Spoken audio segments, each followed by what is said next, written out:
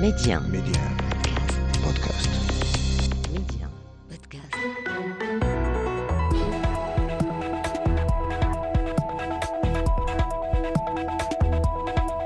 أهلا بكم. أزمة طاحنة في السودان إثر الصراع المستمر بين الجيش وقوات الدعم السريع رغم الالتزام النسبي بوقف إطلاق النار. قتال بل هي حرب أهلية بين أكبر قوتين مسلحتين في البلاد، قوتان ورجلان بطموحات وعلاقات وأهداف ومرجعيات مختلفة، وأثر واضح على شعب السودان وأمنه واستقراره. إلى أين تمضي الأوضاع في السودان المنهك سياسيا واقتصاديا؟ لماذا وصل الحوار بين الفرقاء إلى طريق مسدود؟ وما هي التداعيات المحتملة للصراع في هذا البلد على دول المنطقة؟ أسئلة وأخرى نطرحها على ضيفي الحلقة: الزميل محفوظ ولد السالك مسؤول التحرير بإذاعة البحر الأبيض المتوسط الدولية ميديا مختص في الشؤون الإفريقية. الزميل محفوظ ولد السالك، أهلا ومرحبا بك. مرحبا بك رضا، شكرا جزيلا. مرحبا. ومعنا عبر سكايب من العاصمة الأوغندية كامبالا بدر خلف الله، الكاتب والباحث السوداني. أستاذ بدر، أهلا ومرحبا بك. يا ألف مرحبا بكم. يا ألف مرحبا. نستهل النقاش معك أستاذ بدر خلف الله. كيف تعلق على تطورات المشهد في السودان إثر هذا الاقتتال المستمر بين قوات الجيش وقوات الدعم السريع؟ وأيضا بماذا يفسر انتقال المعارك من العاصمة الخرطوم إلى مدن ومناطق سودانية أخرى؟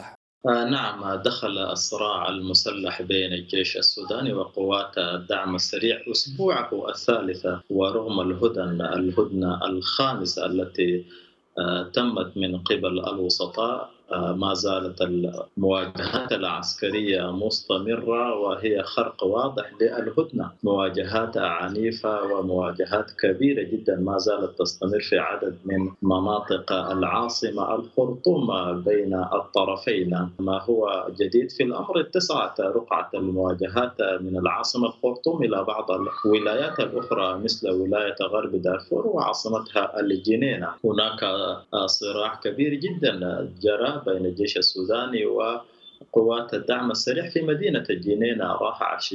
راح ضحيته العشرات ونزوح الآلاف من هذه المنطقة. انعكس هذا الصراع الذي امتد إلى ولاية غرب دارفور، انعكس أثر نزوح كبير من ولاية غرب دارفور إلى دولة شاد، حيث قالت مفوضية شؤون اللاجئين حتى الآن استقبل أكثر من 10,000 نازح دخلوا إلى الأراضي التشادية، وهي الآن تعمل على تقديم دعم كبير لهم. إذن المواجهات المسلحة بين الدعم والسريع ما زالت مستمرة وبصورة كبيرة. مواجهات مستمرة محفوظ، لكن كيف ينظر اليوم إلى تفاعل الطبقة السياسية السودانية مع ما يقع الآن في البلاد؟ يعني هل هذه الطبقة متورطة برأيك في إشعال نار هذا النزاع؟ هل هي مصطفى إلى هذا الطرف أو ذاك، أم إنها يعني طبقة سياسية مغلوبة على أمرها؟ أولا، الأزمة السياسية في السودان كانت بين المدنيين والعسكريين قبل أن تأخذ هذا المسار الجديد المتعلق ب يعني الاقتتال الدائر بين القوات المسلحة وقوات الدعم السريع. هذا الاقتتال جعل المدنيين يخرجون نسبيا عن دائرة الضوء وعن المشهد السياسي السوداني الآن، لأنه هذا الاقتتال اندلع وفي وقت كان البلد بصدد يعني أن يشهد مرحلة جديدة من توقيع اتفاق بين الطرفين المدني والعسكري قبل أن يعصف به اقتتال البرهان وحميتي من خلال قواتهما. المشهد يعني الحراك السياسي والمدني كان يعني له حضور قوي منذ ما بعد الإطاحة بنظام البشير عام 2019، وكانت له كلمة قوية جدا ميدانيا، وحتى بعد انقلاب المكون العسكري على المكون المدني في المرحلة الانتقالية من خلال حكومة حكومة عبد الله حمدوك عام 2021 لاحظنا تفاعل المشهد السياسي ومنظمات المجتمع المدني والنقابات وغير ذلك، وكان لها حضور قوي. الآن هي يمكن تصنيفها إلى 3 أصناف: صنف يعني تموقع إلى جانب يعني الجيش، وآخر إلى جانب قوات الدعم السريع، وثالث صامت. أعتقد بأنه في هذه المرحلة لا يمكن أن نتحدث عن الحراك السياسي وعن النقابات والمنظمات وعن دورها، لكن في مرحلة ما بعد انتهاء هذا الاقتتال وانتهاء المعارك أعتقد بأنه ستعود من جديد يعني الحراك السياسي إلى الواجهة، ولا أعتقد أنه انطلاقا من هذه التجربة سيقبل بسوى ابتعاد العسكريين عن السلطة، لأنه في السودان حضور قوي جدا للطبقة السياسية وللوعي المدني، وهذا يعني ولكن محفوظ تحدث عن طرف آخر يعني صامت من هذه الطبقة السياسية وحتى المجتمع المدني. بماذا يفسر هذا الصمت؟ هل ينتظرون مثلا أن ينتصر هذا الطرف على حساب الطرف الآخر؟ قد يكون ذلك، وقد يكون محاولة منه للمحافظة على جزء من المصداقية والحيادية، لأنه الطرف المدني بشكل عام والأحزاب السياسية الفاعلة بقوة التي كانت تحرك الشارع ميدانيا لا تقبل بالعسكر بشقيه القوات المسلحة وقوات الدعم السريع، بل إن جزءا من المطالب من طرف هذه القوى المدنية كانت هي دمج قوات الدعم السريع في الجيش من أجل أن يكون للبلاد جيش واحد، وكانت هذه الأطراف تتخوف مما حصل الآن. وأعتقد بأنه ما عجل بالصراع بين البرهان وحميدتي إلى يعني هذا المستوى من الاقتتال هو طريقة دمج قوات الدعم السريع في الجيش. صحيح بأنه حميدتي كان علنا يوافق على هذا الدمج، ولكن بعض التفاصيل المتعلقة بمدة هذا الدمج وبمن سيتولى قيادة الجيش بعد عملية الدمج، ثم تصور من سيكون القائد أيضا في مرحلة ما بعد الانتخابات الرئاسية وانتخاب سلطة مدنية جديدة، هل ستؤول قيادة الجيش إلى الرئيس المدني المنتخب أم إلى أحدهما؟ هذه التفاصيل هي التي عصفت ب يعني هذا الخرق الكبير، وعصفت بالعلاقات بين الطرفين، وأودت بها يعني إلى الانتقال من مرحلة السجال عبر المنابر إلى مرحلة الاقتتال. طيب أستاذ بدر خلف الله، الآن الاقتتال مستمر، لكن هناك نداءات من طرف الأمم المتحدة والمجتمع الدولي إلى غير ذلك لوقف هذا الاقتتال. لماذا لم تنجح هذه المحاولات يعني في وقف الصراع الآن بين الجيش السوداني وقوات الدعم السريع؟ هو بالتأكيد ينعكس على تصميم وعزم الطرفين لحسم المعركة العسكرية، وهي مواجهة كبيرة. حتى المناشدات الأممية والدولية والإقليمية لم تجد الأذن صاقية باحترام حتى الهدنة. الآن أعتقد الصراع الدائر في السودان بين الجيش السوداني والدعم السريع له مرارات سابقة وله تصميم واضح من القيادة السودانية. حسب تصريحات الجيش السوداني يقول أنه لن يقيم أي حوار مع قائد الدعم السريع، واعتبرها هي ميليشيات متمردة.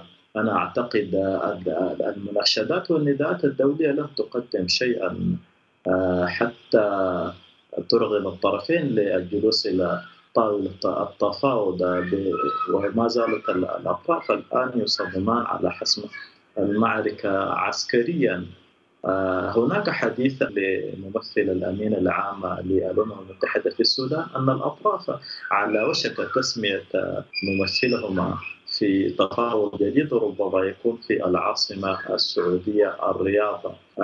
هذه أنا أعتقد هي محاولات أممية، لكن الجيش السوداني في بيان جدد موقفه الرافض لأي حوار مع قوات الدعم السريع، مما يشير بصورة واضحة. لكن أستاذ بدر خلف الله، يعني لاحظنا في بداية الأزمة أن الجيش السوداني كان منفتح نوعا ما، وتحديدا البرهان كان منفتح نوعا ما على الحوار. الآن تغير الموقف وأصبح هناك شبه رفض لهذا الحوار مع قوات الدعم السريع. صحيح. السيد البرهان هو يواجه أيضا موجات شعبية تعني التفاوض مع الدعم السريع، تعني عودة السودان للمربع الأول، هو مربع الخلافات ومربع التمرد داخل العاصمة الخرطوم. البرهان ليس وحده هو الذي يملك القرار، أيضا معه مجموعة من القيادات العسكرية هي رافضة رفضا باتا للحوار. وأنا لا أعتقد أن هناك سوف يكون حوار ما لم تنسحب قوات الدعم السريع كليا من العاصمة الخرطوم. طيب محفوظ ولد سالك، يعني في انتظار يعني التوصل إلى حوار أو عدم التوصل إلى حوار، ما كلفة استمرار هذا الصراع بين الجيش وقوات الدعم السريع؟ وهل سيتوج هذا الصراع برأيك برابح أو خاسر، غالب أو مغلوب؟ أعتقد بأن الخاسر الأكبر في هذا الصراع هو الشعب السوداني، هو دولة السودان، ولن يكون هناك رابح بالمرة، لأنه يصعب من خلال عمليات الاقتتال الدائرة أن يحسم أي طرف من الأطراف يعني الأمر عسكريا، رغم أن الغلبة والكفة مائلة بالدرجة الأولى إلى الجيش، ولكن من الصعب جدا الحسم بشكل نهائي وبسط السيطرة على قوات الدعم السريع وإنهاء بشكل كبير جدا. الكلفة باهظة جدا إنسانيا أيضا.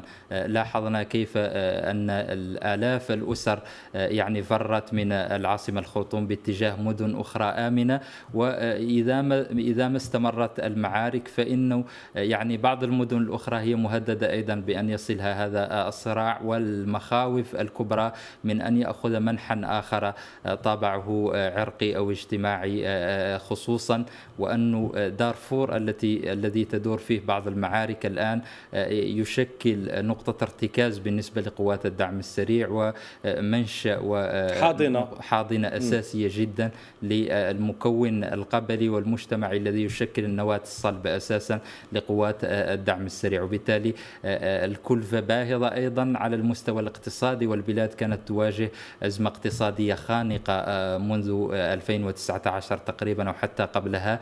أزمة أيضا كلفة باهظة أيضا على مستوى مصداقية السودان، لأنه عدم الاستقرار الذي يتجدد من حين لآخر هذا يدفع باتجاه يعني عدم المصداقية على مستوى الاستثمارات وغير ذلك، خصوصا وأن البلاد يعني لديها موارد كبيرة جدا من المعادن، من النفط، من يعني الغاز وغير ذلك. محفوظ، يعني في إطار يعني هذا الصراع، الجيش نظريا ومنطقيا أقوى من قوات الدعم السريع، لكن ما الذي يساعد على الأرض قوات الدعم السريع على الصمود؟ يعني الآن نحن تقريبا حوالي أسبوعين من هذا الاقتتال ولا زالت هذه القوات صامدة، ما الذي يساعدها؟ الجيش أقوى عدديا، أكثر من 200 ألف عنصر، قوات الدعم السريع أكثر من 100 ألف عنصر. الجيش لديه قدرات كبيرة جدا على من حيث المدفعية وما إلى ذلك، ولكن قوات الدعم السريع لا ننسى بأنها يعني تراكم تجربة طويلة منذ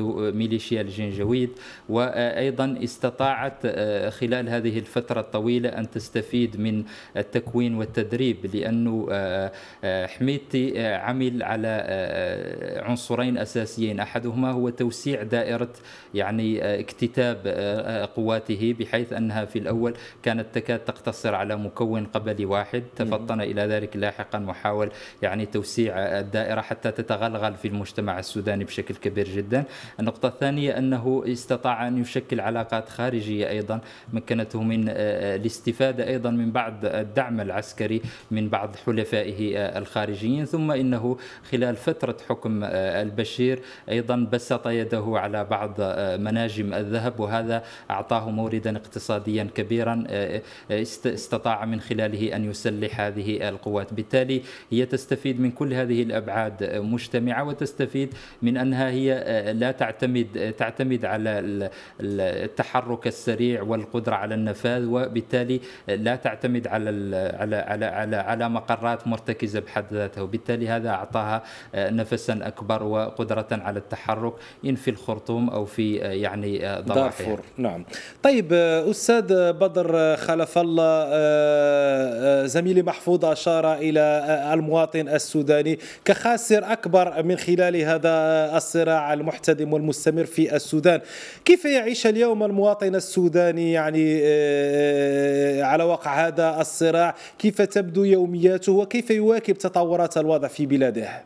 نعم، المواطن السوداني الآن يعيش أزمة كبيرة، أزمة تتمثل في كل التفاصيل الحياة، وأيضا تتمثل في نزوحه. معظم الذين يسكنون في وسط العاصمة الخرطوم بالقرب من القصر الجمهوري والقيادة العامة، معظم هذه المدن نزحوا نحو مصر، وإما جزء منهم أيضا نزح نحو الولايات الآمنة. الآن الوضع داخل العاصمة الخرطوم وضع سيء للغاية، خاصة في المجال الصحي ومجال الغذاء ومجال المساعدات الإنسانية. حتى الآن لم تقدم لهم أي مساعدات إنسانية أو حتى مستويات على الحكومة. أيضا يعاني القطاع الصحي من خروج عدد كبير من المستشفيات، تقول نقابة أطباء السودان. بجانب أن بعض المستشفيات تعرضت للقصف، جزء منها كبيرة 15 مستشفى تعرضت للقصف الجوي من قبل قوات الدعم السريع، و86 مستشفى هجرت قسريا من قبل القوات. إذا الشعب السوداني في أزمة طاحنة، أزمة إنسانية وأزمة غذائية كبيرة الآن، حتى أيضا قطوع الكهرباء والمياه وحتى أساسيات الحياة الآن المواطن السوداني يعاني منها. أضف إلى ذلك هو يعيش حالة من الرعب وحالة من الذعر بحكم أن المواجهات المسلحة ما زالت تستمر في بعض المناطق من العاصمة الخرطوم. طيب زميلي محفوظ ولد السلك، يعني على ضوء ما سبق، هل لازال هناك مجال للحديث عن الحوار بين أطراف الأزمة السودانية الآن، أم إن الحوار وصل إلى طريق مسدود؟ والحوار الآن جار بالرصاص، ولكن هذا كلفته باهظة جدا وغير حاسم أيضا، لن يصل فيه أي طرف إلى الحسم النهائي.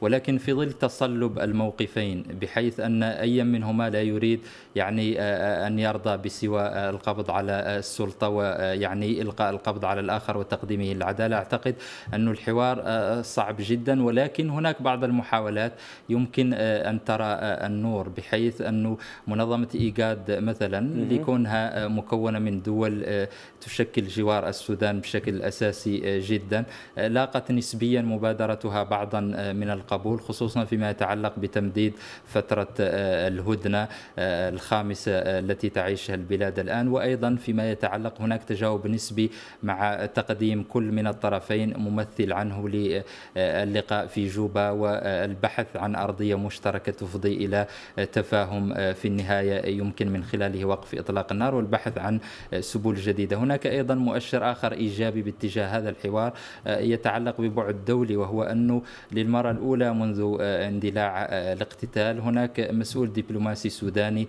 بدأ زيارات خارجية، سيمضي يومين في السعودية ثم سيزور مصر وبعض الدول الإفريقية الأخرى المجاورة للسودان. أعتقد بأنه من خلال كل هذه الحراكات والتحركات الإقليمية والدولية يمكن أن يوجد ضوء في آخر النفق، ولكن هذا يتطلب أيضا على مستوى حميدتي وأيضا البرهان تقديم جزء من التنازل. صحيح أنه حدة خطاب حميدتي بدأت تخفت قليلا، بحيث لأول مرة يقول بأنه مستعد للحوار والتفاوض شرط وقف إطلاق النار، ولكن يبدو أن البرهان وقواته وصلت مرحلة لا تريد من خلالها الرجوع نهائيا قبل يعني كسر شوكة قوات الدعم السريع وبسط النفوذ، وهذا قد يأخذ وقتا أكبر ما دام يعني الطرفان متصلبان على موقفيهما. ولكن هناك إمكانية لأرضية مشتركة للتفاهم والحوار أعتقد.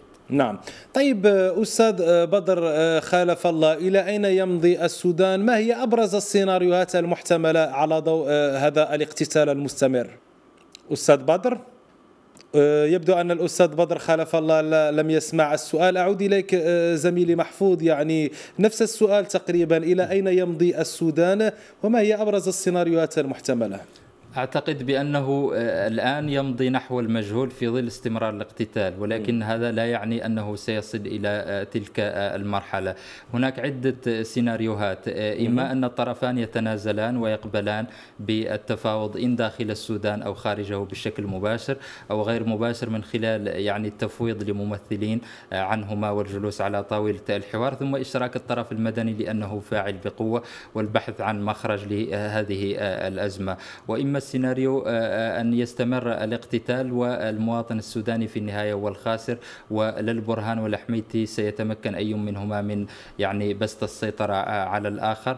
وفيما يتعلق أيضا بالسيناريو المدني، أعتقد بأن المدنيين انطلاقا من هذه التجربة لن يقبلوا بأن يظل العسكريون في السلطة، بالتالي المخرج بالنسبة لهم سيكون هو الإسراع في تنظيم انتخابات جديدة ينتخب من خلالها رئيس مدني للسلطة. طيب أستاذ بدر خلف الله، نفس السؤال تقريبا، إلى أين يمضي السودان على ضوء هذا الاقتتال المستمر، وما هي أبرز السيناريوهات المطروحة الآن؟ السودان حقيقة يمضي نحو مستقبل مجهول في ظل استمرار المواجهات العسكرية بين الطرفين وتصميم وعزم كل طرف على حسم المعركة عسكريا، وأيضا لا يلوح أيضا في الأفق أي استجابة للنداءات والمناشدات الإقليمية والدولية والأممية. الشاهد يقول أن السودان إذا استمرت هذه الحرب سوف يكون في وضع مظلم جدا، سوف يسهم بشكل كبير في تشتت السودان وتجزئه وانعكاس ذلك أيضا على المنطقة الأفريقية. في نفس السياق زميلي محفوظ، يعني لهذه الأزمة تداعيات أيضا على دول الجوار.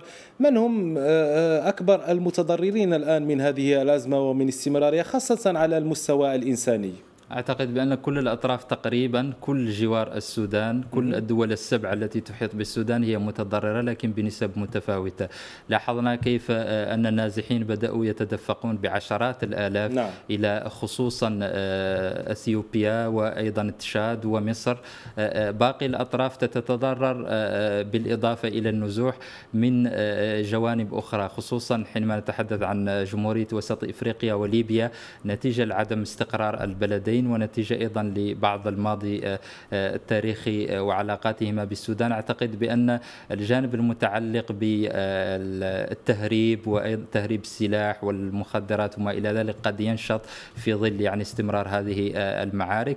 ثم الدولة الأخرى وهي يعني إريتريا قد تتضرر بشكل كبير جدا، خصوصا وأنه قبل اندلاع الاقتتال كان قد زارها حميتي وباتت تحسب عليه، لكنها منذ أن اندلع الصراع حاولت أن تمسك العصا من الوسط. إذا ما يعني استمرت المعارك باتجاه المناطق الشرقية، أعتقد أن التضرر سيكون أكبر كبير جدا، لأن هذه المناطق تؤوي أكثر من 120 ألف يعني لاجئ ونازح إريتري. بالتالي كل دول الجوار السوداني تتضرر بشكل مباشر أو غير مباشر مما يحصل في السودان من خلال تدفق اللاجئين والنازحين، وخصوصا أنه بعض دول الجوار لديها يعني أزمات لم تحسم مع السودان، حدودية بالدرجة الأولى، بالتالي هذا أيضا قد يفاقم المشاكل. ولكن الجانب المتعلق بالنزوح واللجوء هو الأكبر، خصوصا وأن بعض هذه الدول في السابق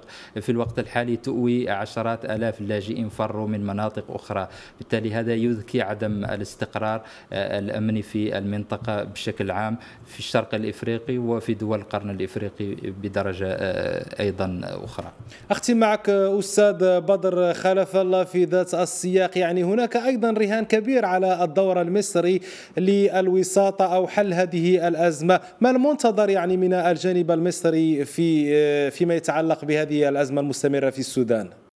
نعم، الجانب المصري يمكن التعويل عليه في هذه المرحلة أن يلعب دور مهما، وبحسب تصريحات الرئيس المصري عبد الفتاح السيسي في أول اجتماع عقده مع القوات المسلحة المصرية، رفض التدخل في الشأن السوداني في محاولة لحل الأزمة داخلية وفي أيضا في محاولة ما يمكن أن تقدمه مصر من دعم للسودان، باعتبار أن ما يحدث في السودان يمكن أن يجر المنطقة وتتأثر به مصر أمنيا، وفي كل المخاوف حاضرة، المخاوف المصرية حاضرة.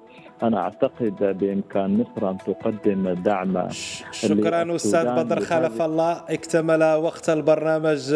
بدر خلف الله الكاتب والباحث السوداني، كنت معنا من كامبالا عاصمة أوغندا، ومعي عبر الاستوديو الزميل محفوظ ولد السالك مسؤول التحرير بإذاعة البحر الأبيض المتوسط الدولية مختص في الشؤون الإفريقية. شكرا جزيلا لك.